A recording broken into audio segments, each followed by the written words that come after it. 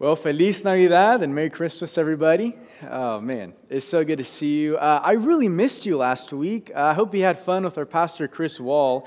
I was in Owasso preaching, and you remember that little dog I had up here?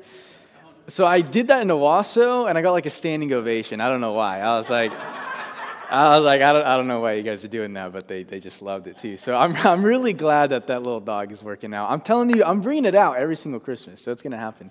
But yeah, man, really, really missed you guys. But I'm just so glad to be here with you. But before we begin, I just want to make like this huge, crazy, awesome announcement to all of you guys. This is the very last Sunday that we're in this room because the remodeling is happening. Like straight up. Yeah, come on. And so we have to get everything out of here, and the first thing to leave should probably be us. And so we're going to be, thank you so much, Michael. I thought that was awesome too. And so the first thing that needs to get out of here is us. In order for us to get all of this out of here so they can rip up the carpet, build what they need to build. And so I just want to make sure you guys know that's happening. And so the following Sundays, so any other Sunday past today, will be in the other worship center. Okay? And so not only will we be in the other worship center the following Sundays, I do want to let you know that our Christmas Eve service will also be in the worship center over there as well. And so we have some really cool things for us. But I just want to talk about the remodel just a little bit. I wish I had like something to give you in your hands so you know how super cool it's going to be, but I didn't receive that in time, and so I'll get that to you later. But as we think about the remodel in this place, I think of that song, Do It Again. That song where it's like, Lord, I've seen you move, and I know you're going to do it again. Lord, I've seen you use this place time and time again as a space and a place where people encounter the risen Lord Jesus Christ. Lord, we believe we will continue to see that as the years come. Lord, we believe that this will be a space and a place where restoration will happen. A space and a place where people will say, I need Jesus in my life, and my life will be transformed because of it. That is something that I believe and something that we believe, because it's not just that we're trying to be cool, it's not just that we're trying to make something nice, but it's something that we want to invest in and say, Lord, we're going to invest in this place, understanding you're going to continue to use this place as a beacon of hope, as a people who are on the mission, the people who understand that, man, we have to be able to be a people who communicate the gospel to this community, to transform this community, because if we believe that Jesus can transform people and people make up a community, we have to believe that Jesus can change a community. And that's what we see, and that's why we want to remodel and do other things, because honestly, I want to continue to see this place to be a place where real discipleship happens and real disciple makers are made.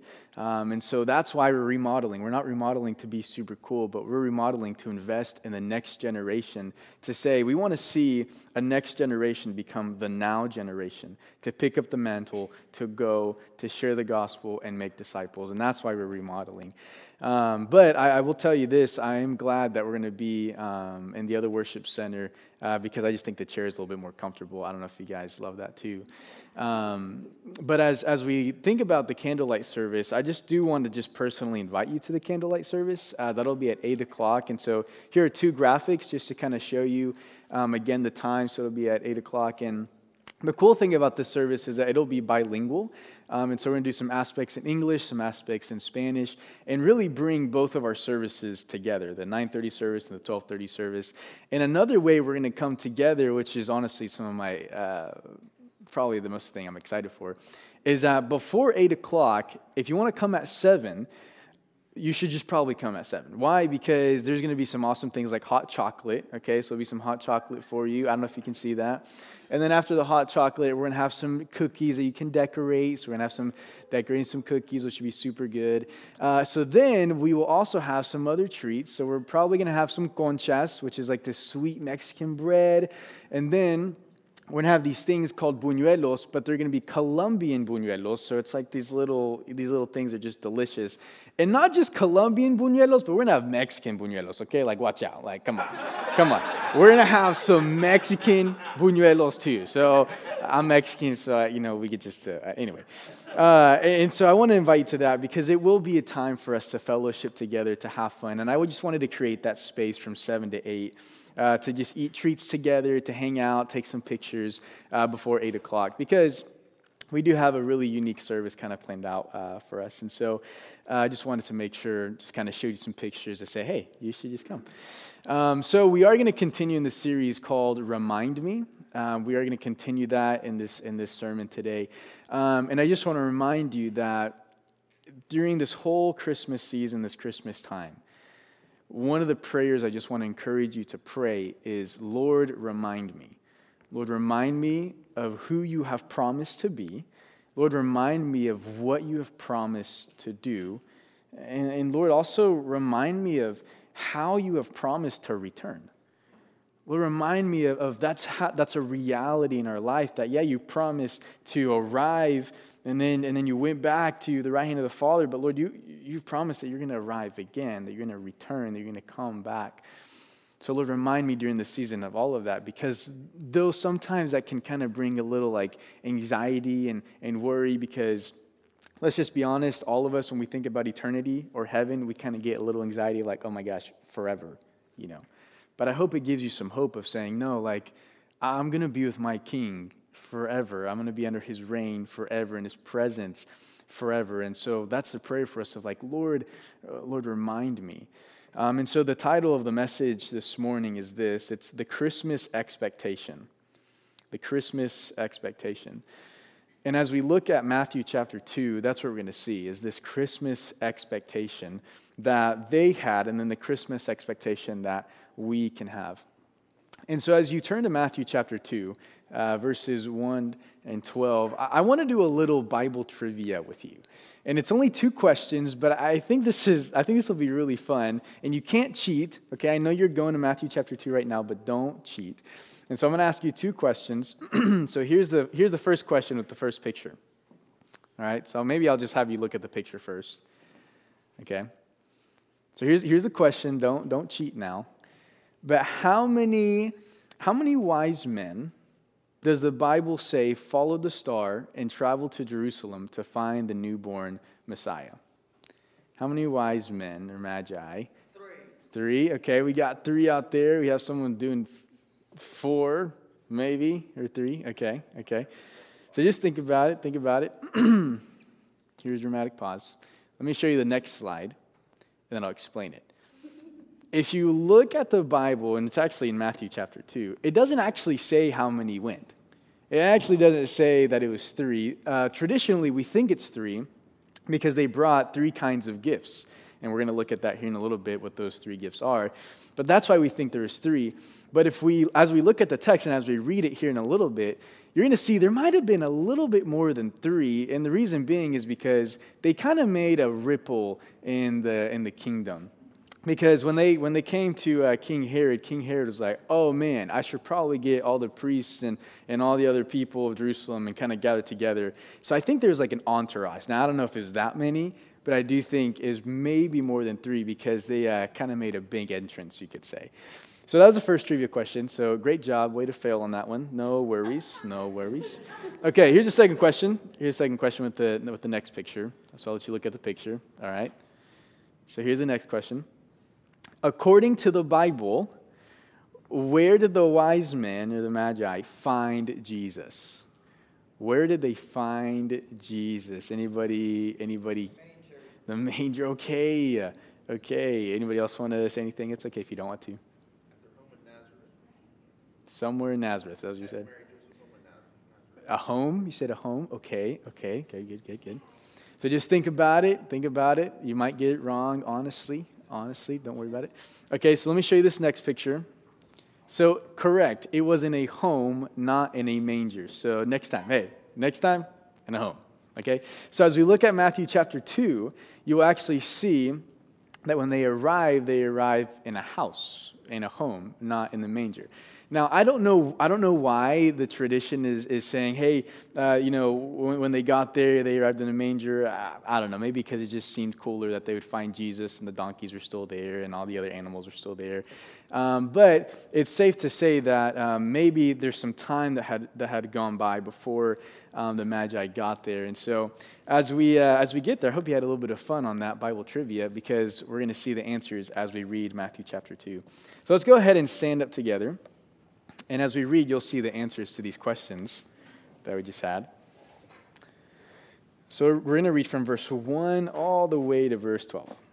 So it says this: After Jesus was born in Bethlehem in Judea, during the time of King Herod, Magi from the east came to Jerusalem and asked, "Where is the one who has been born King of the Jews? We saw his star when it rose and have come to worship him."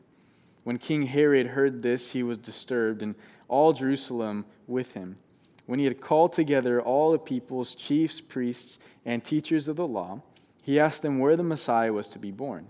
"In Bethlehem in Judea," they replied, "for this is what the prophet has written. But you, Bethlehem, in the land of Judah, are by no means least among the rulers of Judah. For out of you will come a ruler who will shepherd my people Israel." Then Herod called the Magi secretly and found out from them the exact time the star had appeared. He sent to them to Bethlehem and said, "Go and search carefully for the child. As soon as you find him, report to me so that I too may go and worship him." After they had heard the king, they went on their way, and the star they had seen when it rose went ahead of them until it stopped over the place where the child was. Verse 10 says this: When they saw the star, they were overjoyed. On coming to the house, they saw the child with his mother Mary. Where was it? The house. On coming to the house, they saw the child with his mother Mary, and they bowed down and worshipped him. Then they opened their treasures and presented him with gifts of gold, frankincense, and myrrh. And having been warned in a dream not to go back to Herod, they returned to their country by another route. This is the word of the Lord, and praise be to God. Amen. You may be seated.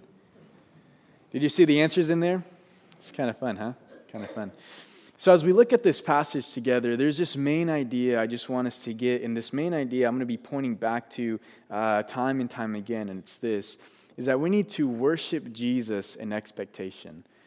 Worship Jesus in expectation. And as we look at this, as worship Jesus in expectation, I just want you to think of the moments you've ever been disappointed. Those moments you've just been so disappointed. And when you think about those moments in life, most of the time, disappointment comes whenever your expectations are not realized. Or sometimes when you have unrealistic expectations on something, that's when you're most disappointed. You see, when we worship Jesus in expectation, it's actually really beautiful because Jesus has set the expectation and has made the expectation really, really clear. And he made the expectation that he was going to come, and what did he do? He did. He arrived. And so he set the expectation, meaning we were not disappointed.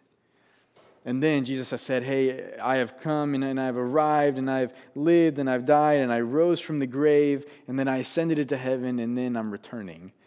Again, the expectation is clear and it's there, meaning we're not going to be disappointed. Why? Because it's going to happen. And so as we wait and as we expect for Jesus to arrive and to come back, we have to worship him.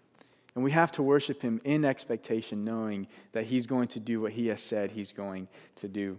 So we're going to be pointing back to that time and time again in this passage. And so the first thing we're going to see in verses 1 to 6 is this: an expectation met. That's what we see. In verses 1 to 6 is an expectation that is met. I hope Chris, he talked about this. I hope he did last week. But, I found it really interesting that as we looked at that passage last week and, Jesus was born, if I was a director of a movie, what I would have done is I would have zoomed into the faces of Mary and Joseph right after they had the baby. Kind of just like zoomed into them, like holding the baby, like super cool. But that's not what happened. Instead, it zoomed out and it kind of went over here and it zoomed in on the faces of the shepherds. Because I would have honestly, zoomed into this glowing faces of Mary and Joseph. Instead, it zoomed into the gloomy faces of the shepherds. And what we saw last week is just the interesting and amazing fact that Jesus arrived and that Jesus revealed himself to a people who had no idea what was happening. And he also revealed himself to a people that weren't even looking for him. And then what we see in this moment with these magi is that, yes, the Son has arrived, but he has revealed himself to a people who were actually looking.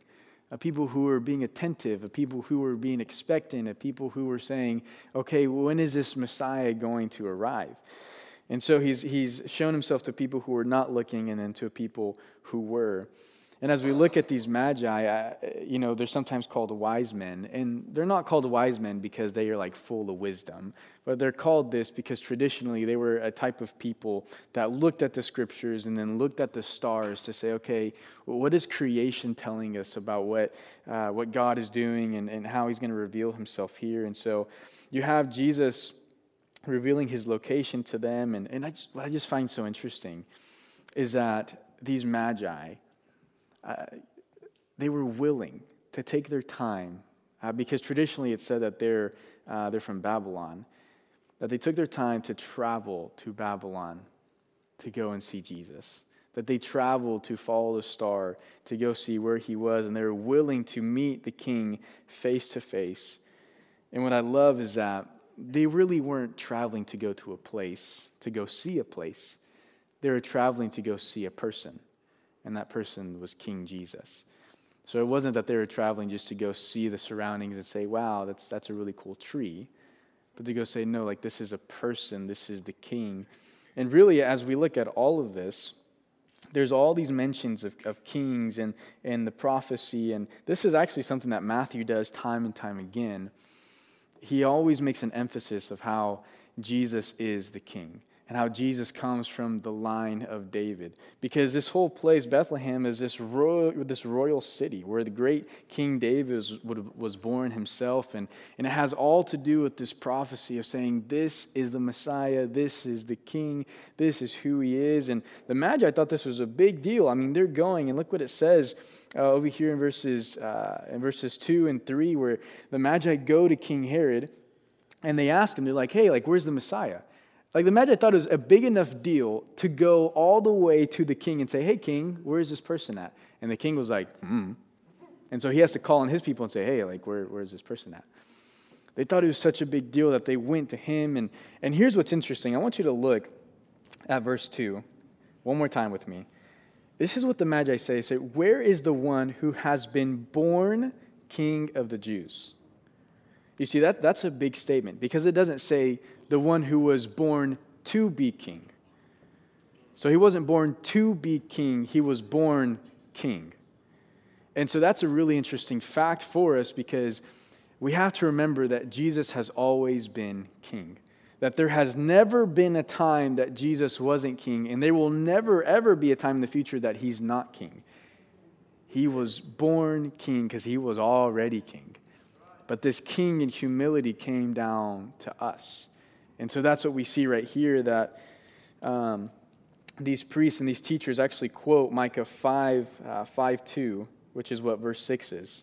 They quote 5:2, and what that reveals to us is that this is not just a king, but this is someone who will shepherd my people, Israel. He will be this ruler and this shepherd. And so as we look at all of this, we see this expectation met. And for us personally, as we just dissect all of this, that Jesus, he was born king and all of this, you might be asking, okay, Misael, there's so many applications that we could draw from this, but what does that really mean for me? Well, here's the cool thing is that the expectation wasn't just met for the Magi, but it was met for us. It was meant for us of saying, man, God kept his promise, this promise that we see all the way back into the Garden of Eden. This promise that goes all the way back to Genesis of saying, yeah, I'm going to send someone. I'm going to send the Messiah. Hey, actually, I'm going to send myself. I'm going to go with you. And I think there's something to learn from the Magi here. If you think about the Magi, they did worship Jesus in expectation. And part of worshiping Jesus in expectation is this. There's going to be moments of waiting. I mean, imagine the people of the Old Testament, imagine the Magi just like waiting and waiting and waiting. And what did they do as they waited? They worshiped. So they waited and they worshiped and said, okay, I don't know when this Messiah is coming, but I'm going to worship God until he comes, and I'm going to continue to worship him in expectation because I need to worship Jesus and wait for Jesus. And as I think about that whole idea of waiting and worshiping, I think it's something that really builds up our faith. I think as we wait and as we worship, we're confronted with saying, okay, Lord, I don't know when that thing is going to happen. Lord, I don't know when you're returning. But man, before we get there, I want to be faithful and I want to trust you and I want to worship in the waiting. I have to worship in the waiting because it's in that moment of worshiping in the waiting that we are so attentive to what God is doing. We're so attentive to where God is moving. We're so attentive to say, okay, Lord, I just want to continue to just follow you, and maybe I don't know the full picture, but I just know this one step. That's why so many times I like to describe God's calling as an assignment. Because an assignment, think of like the police force or a detective, and they're handed an assignment. You see, when they're handed an assignment, they don't know everything about that assignment. They just know they have to grab it and do it. And so their first step is just to accept the assignment and say, okay, I'm going to do this thing. And as they're walking in that assignment, and as they're living it out, as they're dissecting it, that's where more and more and more is revealed. And so we have to be able to be a people who worship the Lord in the waiting. And you see, I'll be the first one to tell you that there's some prayers that I've been praying personally that have not been answered yet. And I'm just like waiting. I'm like, Lord, this would be awesome. But the Lord is just telling me, hey, it's just waiting time. And as you're waiting, you have to worship. And the reason I keep on saying that is because I think all of us are in a waiting period. We live in this period of like, Jesus has arrived and he has set his kingdom here, but he's coming back. And so all of us are in this waiting time of saying, Lord, I don't know when you're coming back, but man, I'm going to worship you even before you get here. And I'm going to celebrate, Lord, even before you get here. And so for all of us, we have to be able to be willing to humble ourselves and worship the Lord even in the waiting, even when we don't understand. And one thing that I said last Sunday in Owasso, which is something I've just been absolutely just trying to wrestle with, is this. As we wait, you know what question we love to ask? Why? Why? And something that the Lord gave to me that was kind of like a punch in the face and a punch in the gut all at the same time was this, is that we need God's grace more than we need God's answer to our why. Amen. And as we think about that, that's a big pill to swallow. Of saying, Lord, I need your grace more than I need your answer. Why? Well, because you're my answer. You're my saving grace. And Lord, as I look at you, man, you're worth way more than this why, the answer to this why. And so as we wait, we have to understand, Lord, I need your grace more than I need that answer. And so that's what we've seen in verses 1 to 6 is this expectation met. But then what we're going to see next in verses 7 to 12 is this, an expectation exceeded. An expectation exceeded. And I'm going to read this one more time for us because I just think it's amazing. So it says this, starting in verse 7. Then Herod called the Magi secretly and found out from the exact time the star had appeared. He sent them to Bethlehem and said, "Go and search carefully for the child.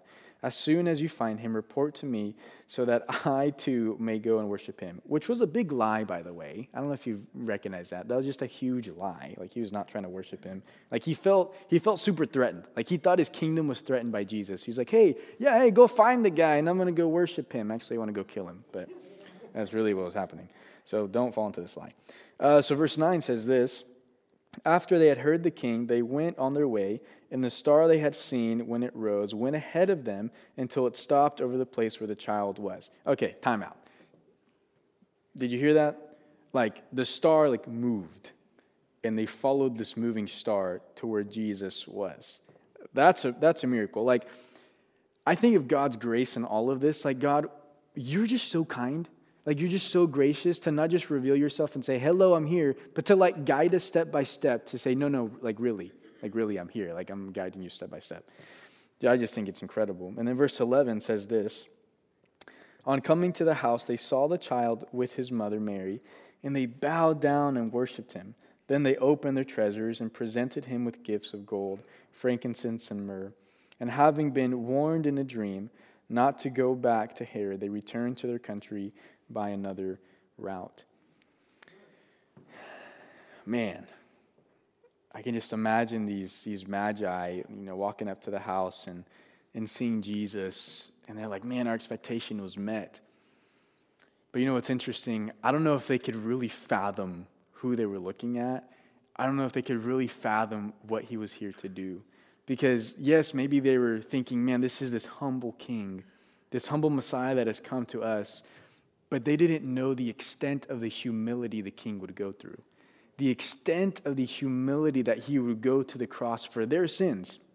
Like the magi who were looking at baby Jesus, he's like, yeah, I'm dying for your sins.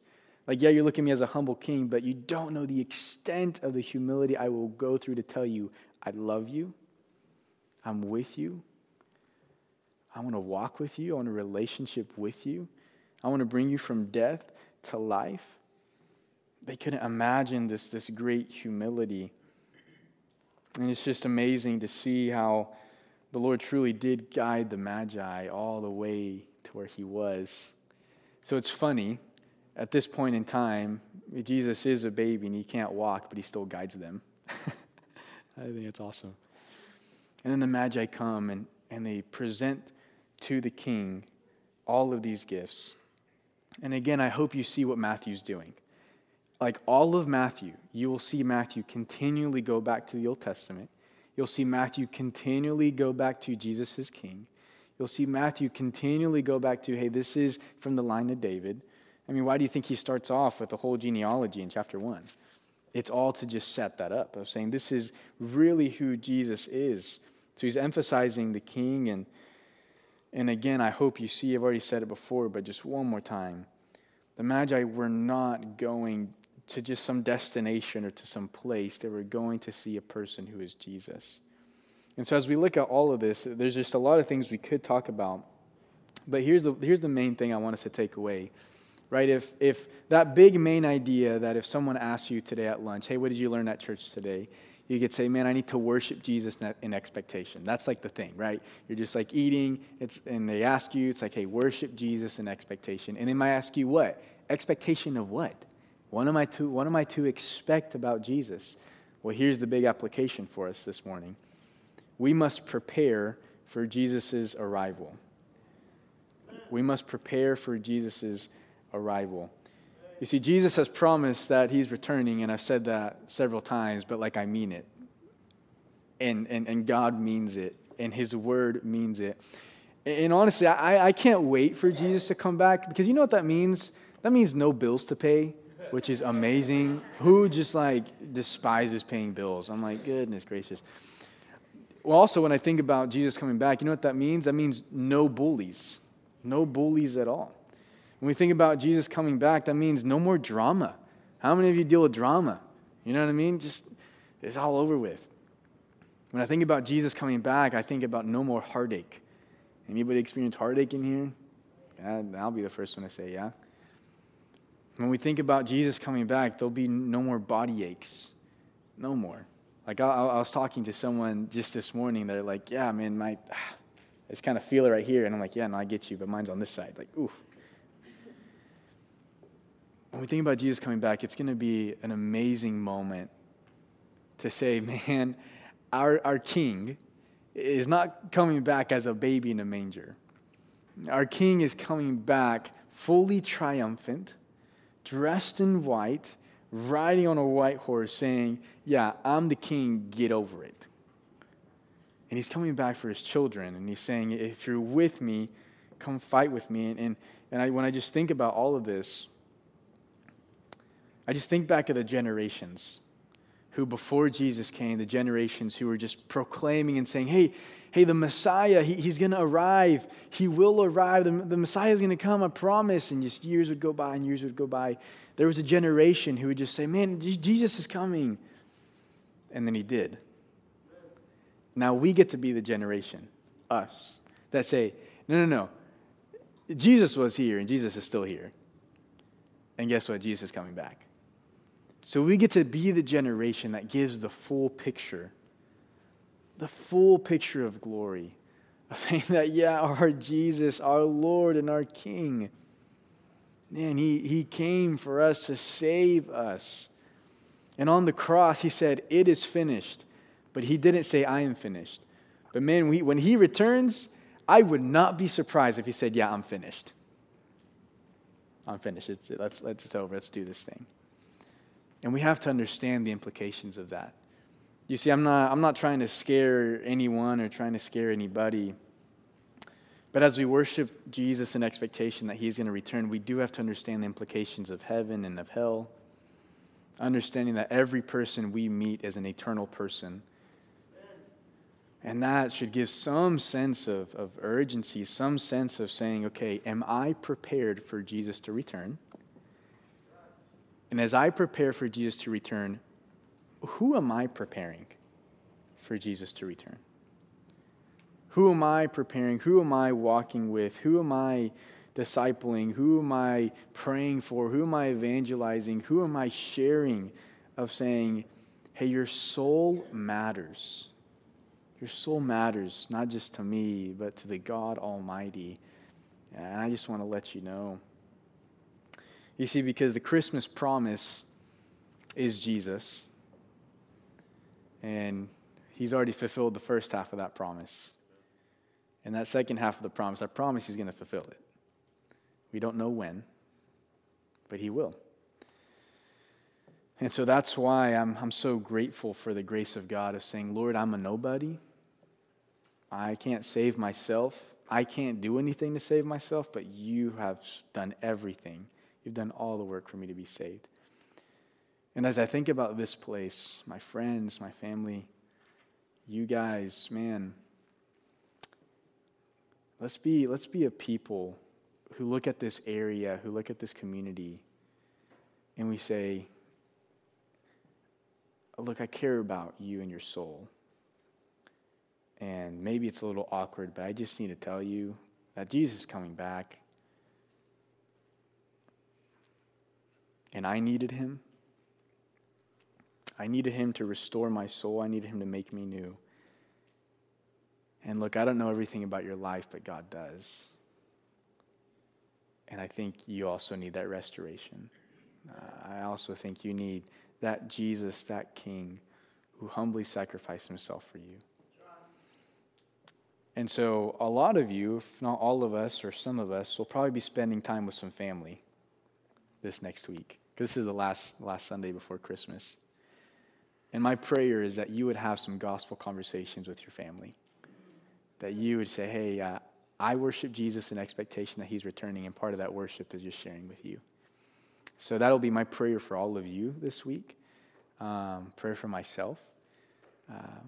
And so what I want to do just in this moment and this time together is I want to go ahead and have a time of prayer. And I just want to pray for you guys and pray for your families as we do go into this Christmas season.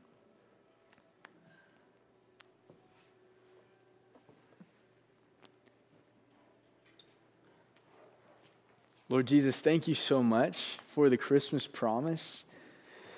Man, it's just so cool. So cool, Lord, to think that you, the King, humbled yourself for us. That you extended grace and favor to us, though we were enemies of yours. Lord, that you had such incredible humility that you died on the cross for us, that he who had no sin became sin for us. And Lord, I pray that those are not just words that we say, but those are things that we remind ourselves every single day, every single week. Lord, because it is that reality and those truths that we find in your word that encourage us, that challenge us, that remind us of your goodness and your kindness. And the reality that our inheritance is not here, but our inheritance is with you. So Lord, I just pray for my friends and my family in front of me that as they go into all the food they're going to eat with their families, or as they go into being with family and friends that they haven't seen in a while, or whatever that looks like in their life. Lord, whether it's just different friends, Lord, I pray that you'd give them boldness to speak, boldness to demonstrate that they worship you in expectation. Lord, I pray that you give us that same boldness here in this community, that you would help us do things that we haven't done before to reach a people we've never reached before. Lord, that as we look and we walk into 2022, Lord, I pray that you'd continue to raise up leaders to lead, raise up leaders to disciple, raise up leaders who can take up a mantle and say, Lord, use all of who I am and all of what I have for your glory. Lord, we love you and we praise you for the Christmas time. Thank you we get to wear sweaters that have little baby Yoda on it, because it's just so fun. But at the end of the day, remind us, Lord, that we celebrate because you are King. And without you, there's nothing worth celebrating. So thank you. In Jesus' name I pray. Amen.